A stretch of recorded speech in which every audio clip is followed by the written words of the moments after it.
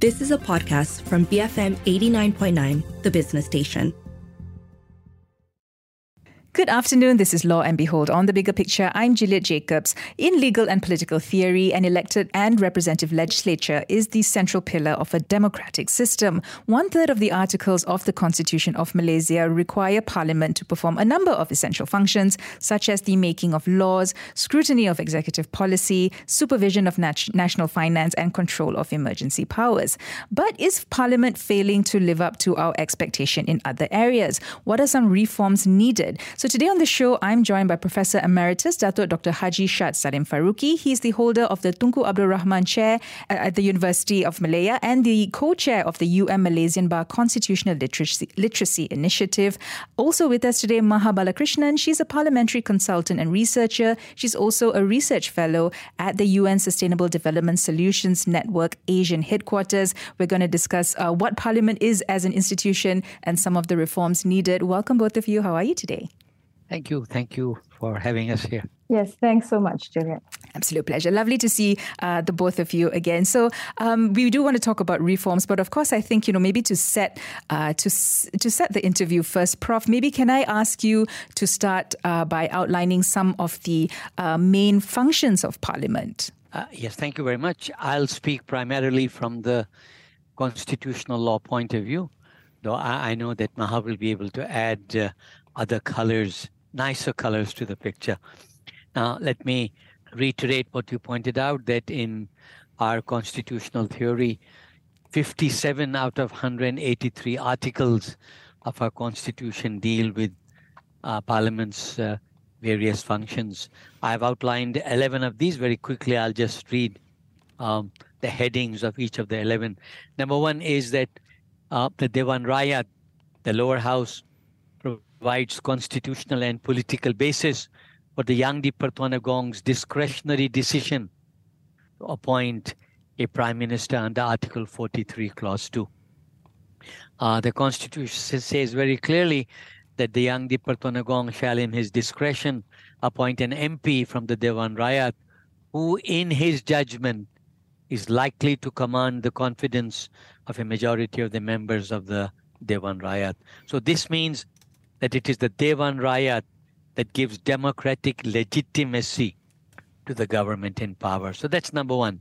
Number two, there is the legislative function of enacting, amending, and repealing of laws. This function should include, does include the amending of the Constitution. It should also include, and I'm sad to say we pay no attention to this function, it should also include the scrutiny of delegated or subsidiary legislation. Number three, oversight of executive policy and performance to ensure accountability, answerability, and responsibility. Number four is control of national finance. This is a huge area. This should include oversight of financial policy, examination of the use of financial resources optimally, allocation of the annual budget, and review of the reports of the Auditor General. Number five is the Dewan Rakyat represents the 222 constituencies. Number six, the Dewan Negara has the function of representing the 13 states. Each state has 2 senators and the federal territories. And to give voice to minorities and marginalized groups who have very little chance of being elected to the Dewan Rakyat otherwise. Number seven, the Dewan Rakyat has the constituency function of serving the constituencies. Number eight, as you mentioned earlier, the Dewan Rakyat and Dewan Negara scrutinize the Yang di-Pertuan Agong's emergency proclamation and emergency ordinances. And number nine is approving the election commission's proposals for new electoral boundaries. This is the function of the Dewan Rakyat alone. Number 10 is safeguarding Malay reserves. And number 11 is exercising parliamentary privileges. Now, each one of these is actually germane for a fuller discussion. I will just end by saying that except for the constituency function, all other functions are not being performed satisfactorily. And therefore, reform of the law and practice of Parliament is absolutely necessary. Thank you. Okay, so we are going to talk about that, right? I guess the legislative destiny of the nation, as you've said, right, lies in the hands of Parliament. So, and I think, Prof, you also said this, Parliament merely legitimates, it does not legislate, right? Am I quoting you correctly there? Yeah, but do remember the Sedition Act, eh? I was happily quoting you there, wasn't I, Prof? Okay, but we will talk about some of the reforms in a little bit. Maha, if I could just turn to you now, right? So I think the Dewan Rakyat approved a motion to establish 9 special select committees for Parliament. But what seemed to be missing from that list, what was highlighted was that there was no special select committee on major public appointments. And that was, kind of flagged, right, as something that was quite significant. Can you help explain why? Right. So this new Dewan Rakyat, the 15th Dewan Rakyat, if you will, following the 15th general election, this new Dewan Rakyat set up their committee system in March this year, March 2023. And yes, absolutely. There isn't a specific Parliamentary Special Select Committee or PSSC to oversee or to vet public appointments. Now, I can't speak to why the government didn't decide to set one up this time around, although the PH government previously did. But I do agree that parliamentary vetting of major public offices, the appointments to major public offices, is useful. And I think it's especially important in our case. And this is because in Malaysia, political culture influences how the rules on public appointments are interpreted and applied. And unfortunately, it still remains an accepted political norm to treat many high positions in public bodies and government agencies and government-linked entities as political appointments. Now, we need to change this mindset, both within the bureaucracy, but also within public. Even public needs to understand that this is not okay. But these sorts of changes are not something that can be achieved overnight or simply by tightening the rules of appointment, although, of course, that's vital. So I believe that an initial step, at least, that this government can take immediately to start moving in the right direction is to already subject certain public appointments to scrutiny or to vetting by Dewan Rakyat committees before those appointments are actually formally approved, right? And how can this be achieved? This can be achieved simply by allowing the current crop of PSSCs to carry out this function. Now, what can we hope to achieve? What are some of the positive outcomes if we were to just allow these committees to do that? First of all, and the most obvious one, is that it keeps the government accountable over the use of its powers of appointment, right? And in fact, simply knowing that a parliamentary committee is going to look into an appointment will already make the government more careful about the selection process. Now, secondly, there is even a benefit to the executive concerned, because simply by subjecting appointments to parliamentary committee vetting doesn't necessarily mean that the public appointments can't include political considerations. It simply means that the appointing body will just have to be more mindful about the qualifications of their nominees. Yeah. Okay. And so the benefit to the executive, of course, is that if their nominee is vetted by the Dewan Rakyat and approved, it helps legitimize the appointment in the public eye. And at the same time, if any serious red flags are raised during that vetting process, then at least it's picked up beforehand. Yeah.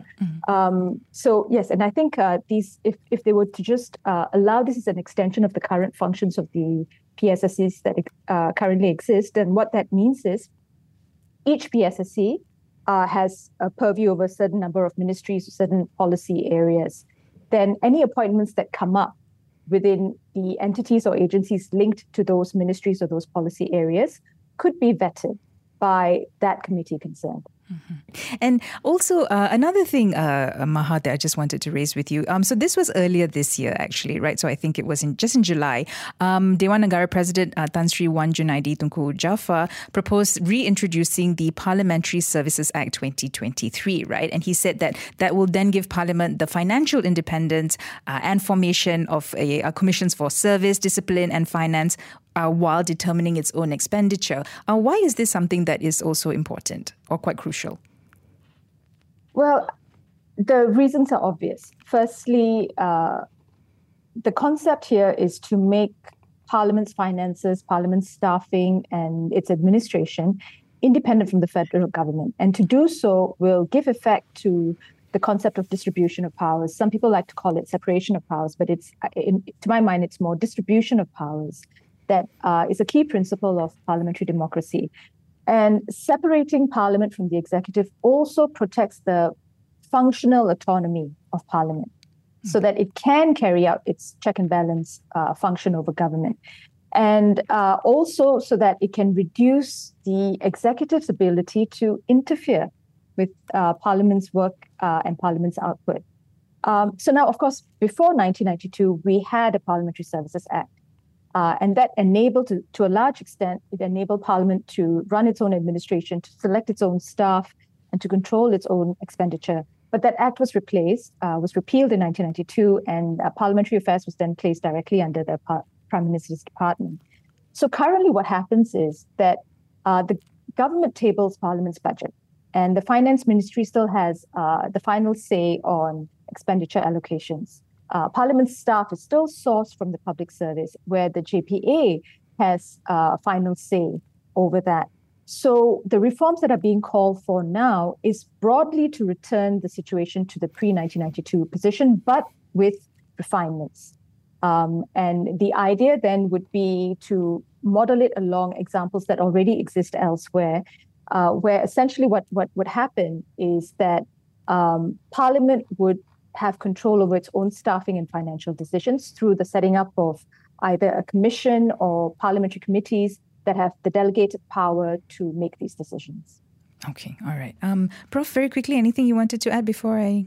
Yes, I think it's very important to have specialized staff not subject to transfer at the orders of the Public Services Department, because many of the functions of Parliament, for example, budget or law reform, which I am going to propose, should be a function of Parliament. These are specialized functions. You've got to have specialists, not just people who can be transferred by a simple letter by the JPA. So special functions should require some specially trained and experienced officers. Okay. Let's just go for a quick break. When we come back, let's talk about those reforms that are needed. I'm speaking today to Professor Emeritus Datuk Dr. Haji Shad Salim Faruqi, holder of the Tunku Abdul Rahman Chair at the University of Malaya and co-chair of the Malaysian Bar Constitutional Literacy Initiative. Also with us, Maha Balakrishnan, a parliamentary consultant and researcher. She's also a research fellow at the UN Sustainable Development Solutions Network Asian headquarters. It's another episode of Law and Behold, and we are discussing Parliament as an institution and also, more importantly perhaps, the reforms that are needed. We'll continue that discussion after this break. Keep it right here on Law and Behold on The Bigger Picture, BFM 89.9. Welcome back. This is Law and Behold on The Bigger Picture. I'm Juliet Jacobs. Joining me today are Maha Balakrishnan. She's a parliamentary consultant and researcher. She's a research fellow at the UN Sustainable Development Solutions Network Asian headquarters. Also with us today, Professor Emeritus Datuk Dr. Haji Shad Salim Faruqi, holder of the Tunku Abdul Rahman Chair at the University of Malaya and co-chair of the Malaysian Bar Constitutional Literacy Initiative. It's another episode of Law and Behold where we want to get you up to speed on everything related to the federal constitution and your constitutional rights. Today we're discussing Parliament as an institution and the reforms needed. So yes, before the break, Prof and Maha, you explained some things about, what roles that Parliament has. And, now we want to talk about some of those huge reforms that are perhaps needed, right? I mean, our system... Prof, you said our system of government is called a responsible government. The executive is supposed to be answerable and accountable to the elected legislature. But can this responsibility be enhanced through parliamentary reforms? I don't know. Would you like to go first, Prof, and answer that question? Sure. I'll look into this issue of oversight of the executive by Parliament. As you correctly mentioned, In our system of parliamentary government, also called responsible government, the executive is part of parliament and is required to answer questions, supply information, and justify policies. In extreme circumstances, the Dewan Rayat can even dismiss the government on a vote of no confidence. Sadly, however, in actual practice, the responsibility is more theory than practice. Question time, daily question time, is often a ritual exercise in evasion due to time constraints. Not all questions listed on the order paper are answered. In this respect, the order of questions frequently arouses a suspicion that controversial questions or embarrassing questions are deliberately placed towards the end of the order paper. Moreover, till GE 14, the Prime Minister was never subjecting himself to question time in Parliament, but now a reform has taken place. So I humbly propose the following reforms. First of all, the questions on the daily order paper to enforce over the oversight function. Procedures need to be developed to determine the order of questions, to allay the suspicion that controversial questions are placed towards the end and therefore they won't be answered. Secondly, if questions are not reached, as they say, reached, there should be written replies within a specified time limit. Thirdly, very important, there should be departmental committees. For each ministry, there should be a counterpart departmental committee. Earlier, you and Maha mentioned 9 special select committees, but actually these are welcome indeed. But in addition, there should be special departmental committees for each department. Perhaps to begin with, we could combine a few departments into one, but we need to proceed to a specialized select committee for each department. Then there should be scrutiny of executive apartments. That was covered very well earlier. Then there should be power to punish for contempt, or rather there is a power to punish for contempt. If anyone refuses to appear before the committee or refuses to supply information, actually committees have the power to punish them. You may find it surprising. In Australia, ministers have been found guilty of contempt of the House for refusing to cooperate with committees. I think our parliamentary committees, wherever they exist, should assert themselves. Then, sadly, our standing orders of the Dewan Rayat are inadequate on the issue of motion of no confidence. This motion of no confidence is implied in Article 43, Clause 4. However, the standing orders don't have any such provision, and I'm sad to report to you that many instances in the last 10 years or so, motions of confidence were sought to be introduced, but the Speaker refused to accept the motion. Then I think opposition business. By opposition business, I mean those who are, of course, not in the government, on the government benches. The opposition business must be allocated special time, at least 1 hour a week. The problem today is this: government business has priority. And opposition business, for example, opposition desire to introduce bills, doesn't really get the hearing in the Dewan Rayat.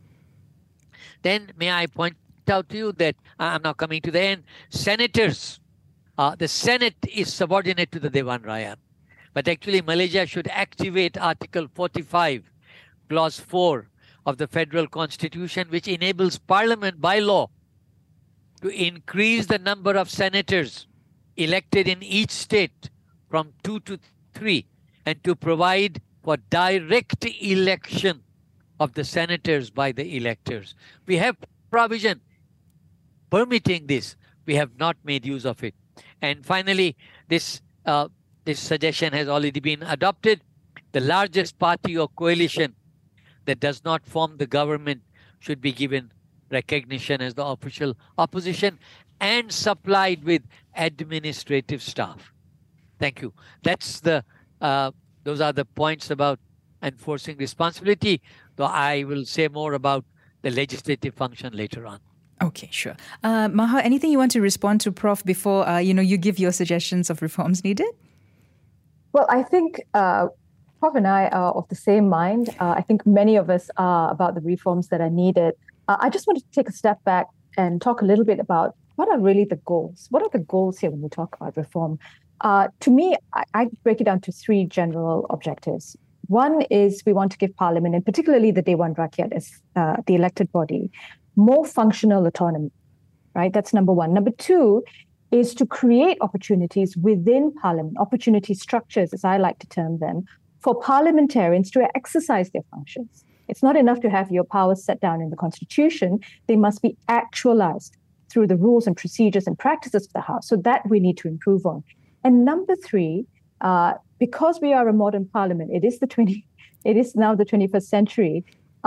Both houses of Parliament need to become more inclusive to the public so that the public can directly participate in the legislative process, and by doing so, hold both the government and parliamentarians accountable, right? Now, in looking at these objectives, we also need to understand that there are many bad habits that we need to break because we have a long history of government dominance over the business and operations of Parliament.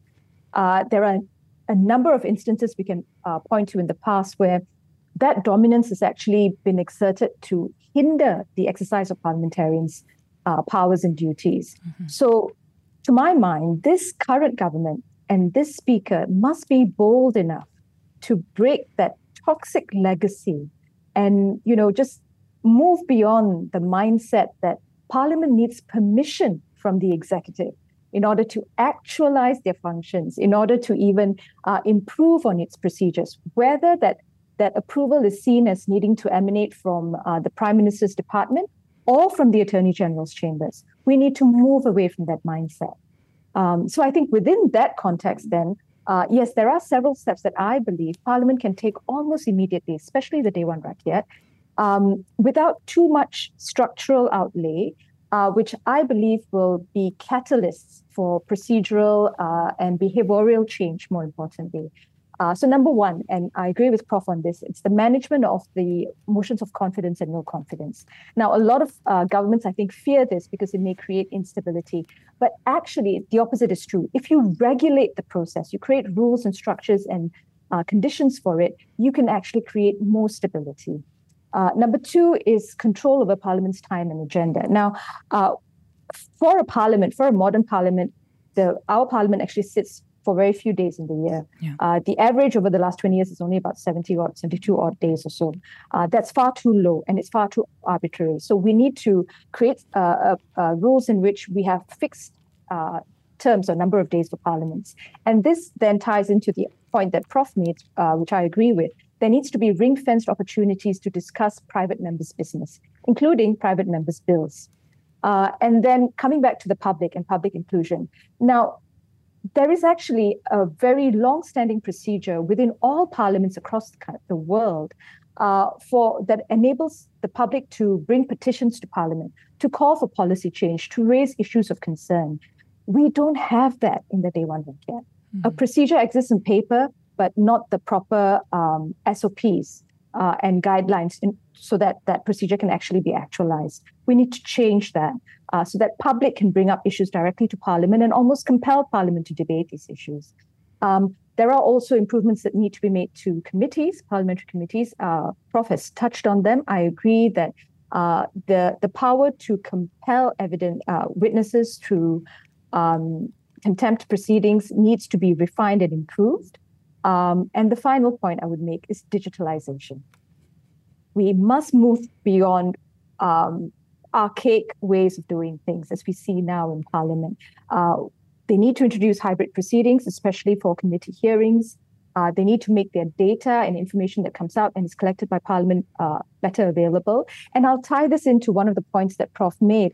Very few people actually know that all parliamentary questions that are posed in the Dewan Rakyat get a response, either on the floor of the House or through a written response. And that Parliament actually collates these responses. And now, over the last several years, they've actually made them available online. But again, very few people actually realize this. and the information isn't actually easily manipulable as well. So that's something that needs improvement. Okay. Prof, anything you wanted to respond to from what Maha has recommended? A lot. A lot. I can add a lot. I fully agree with what she said.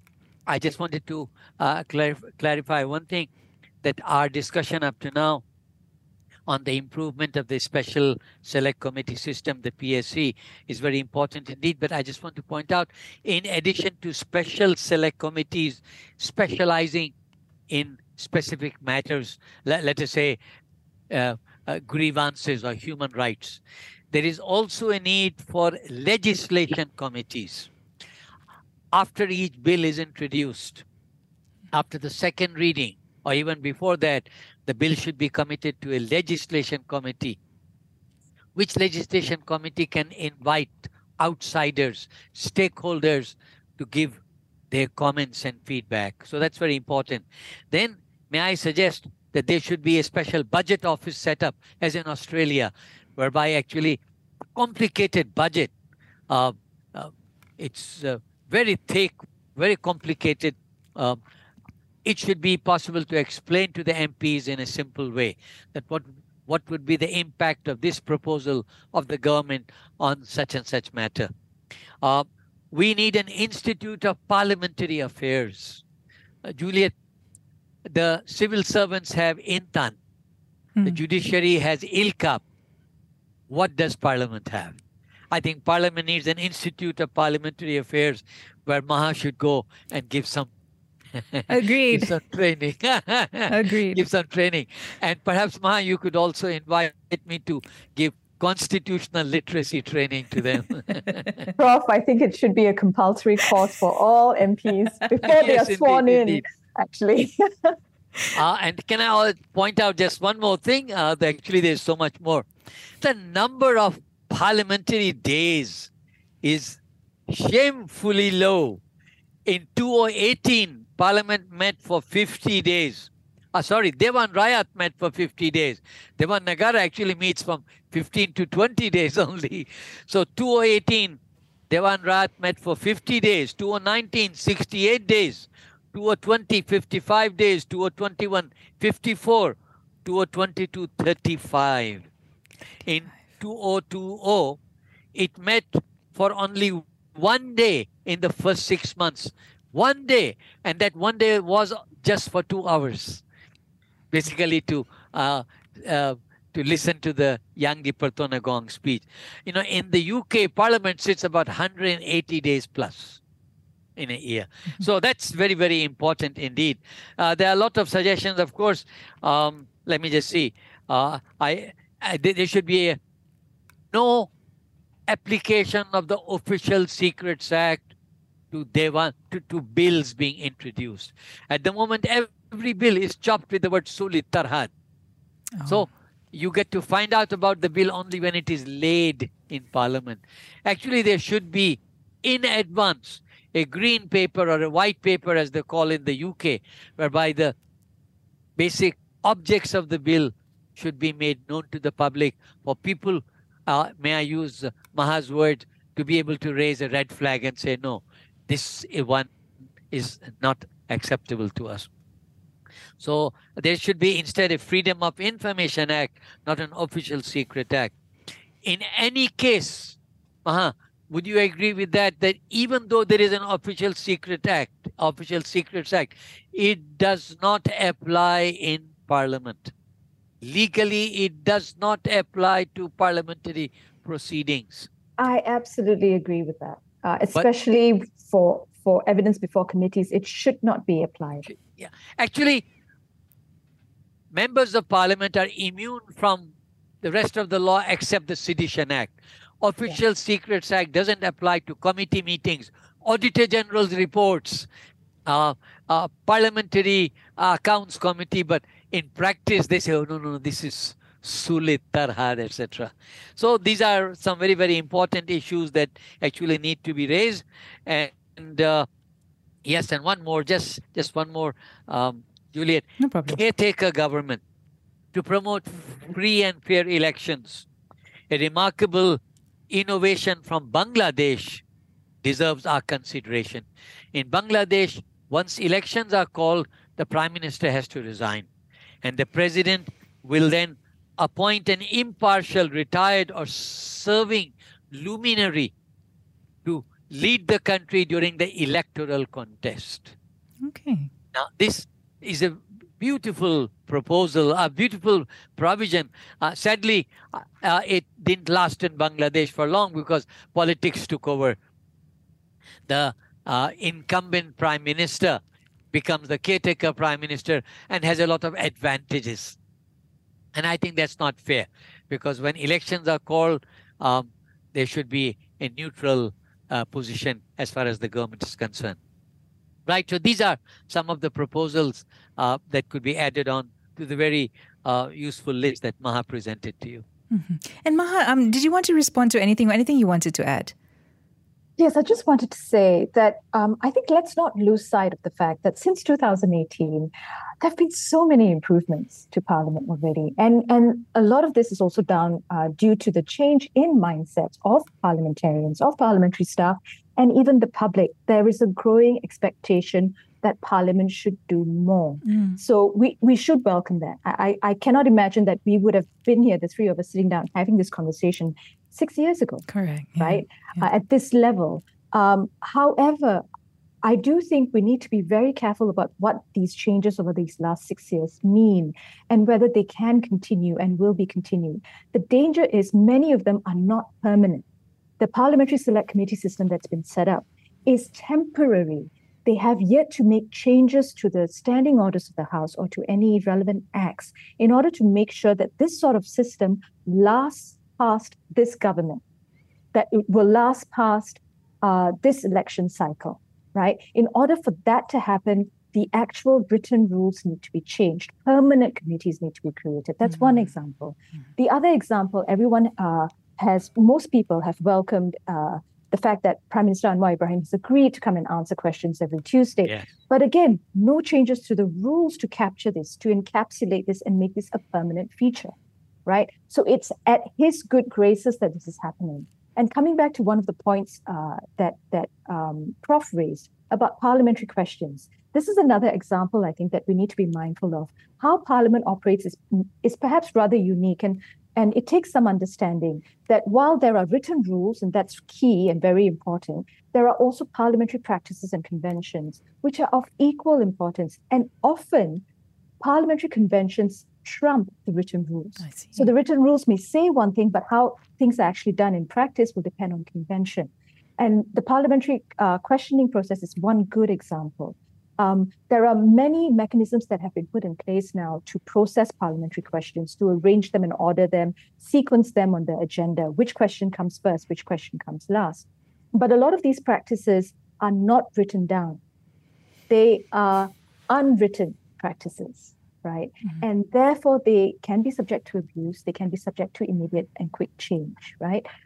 Without the ability for accountability. So it is important, apart from all the reforms that we've suggested, to also discuss how those reforms are to be set in place, in what form, in permanent form, or do we continue putting in place these temporary measures according to the will of the government of the day? I think Maha and Juliet and I should work on proposals for amending the standing orders. I'll join you, Maha. I'll join you in that endeavor. Anytime. I will host you guys on radio anytime you want to discuss this. But, of all those recommendations that you made, right? I mean, would it require amendments to the Constitution, for example? Would it require enactments of any law? I mean, how difficult would it be, I suppose, in layman's terms? No constitutional amendments would be necessary, in my view. If you want to set up a institutional parliamentary affairs institution, I suppose budgetary changes will be needed. Sure. Budget will have to be allocated. But in my view, most of these changes can be made by amending the standing orders. Or if you don't want to amend the standing orders and rely on conventions, those conventions should nevertheless be posited somewhere. They must be written down so people can refer to them. Just like in Britain, much of the Constitution is actually conventional, but it's available in print. It's not enacted, but it is nevertheless written down. But no constitutional changes are needed, really. Yes, I agree that I think for all the reforms we've discussed, I don't believe the Constitution necessarily needs to be amended, although if that's a possibility, then that is most welcomed. But it can be done without, with amendments to the standing orders and perhaps some acts. Obviously, the Houses of Parliament Privileges and Powers Act should be amended. Parliamentary Services and Act. The Parliamentary Services Act would of course need to be enacted. Okay, all right. Well, that's been very informative, and I know that you guys have had to limit yourself. There are plenty other. You did ask how long do we have? Unfortunately, not that long, but there's plenty of reforms there. But this is a good start. Before I let the both of you go, any concluding message or any? We're heading up to Merdeka as well. Any last message, perhaps, that you'd like to leave our listeners with and our leaders with as well? Well, I just want to say this: that when it comes to reform of the law, reform of institutional practices, as Maha said earlier, this is obviously an evolutionary process and it will take time. But what is very important actually is that general public perceptions need to be altered. Now, that obviously takes time. The public is not so much interested in some of these reforms, but I think the media and citizens like Maha and NGOs, I think, should play the role in planting the seeds of some of these changes. We have to confess one thing. Everywhere in the world, the government does not act, it reacts to the felt necessities of the time. We've got to create these felt necessities.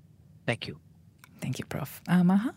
I couldn't agree more with Prof, that we need to create the necessities. And I think there's a lot of work that is being done on the ground.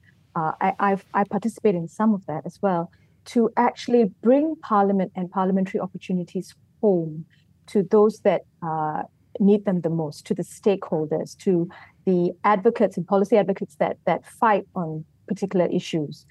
There are mechanisms in Parliament, such as they are even now, which can be utilized to take forward different issues, to seek information and data from government through parliamentary questions, for example, to bring important issues within the public domain to the attention of parliamentarians through the committee systems process, for example, and also something called the special chamber. So there are opportunities available.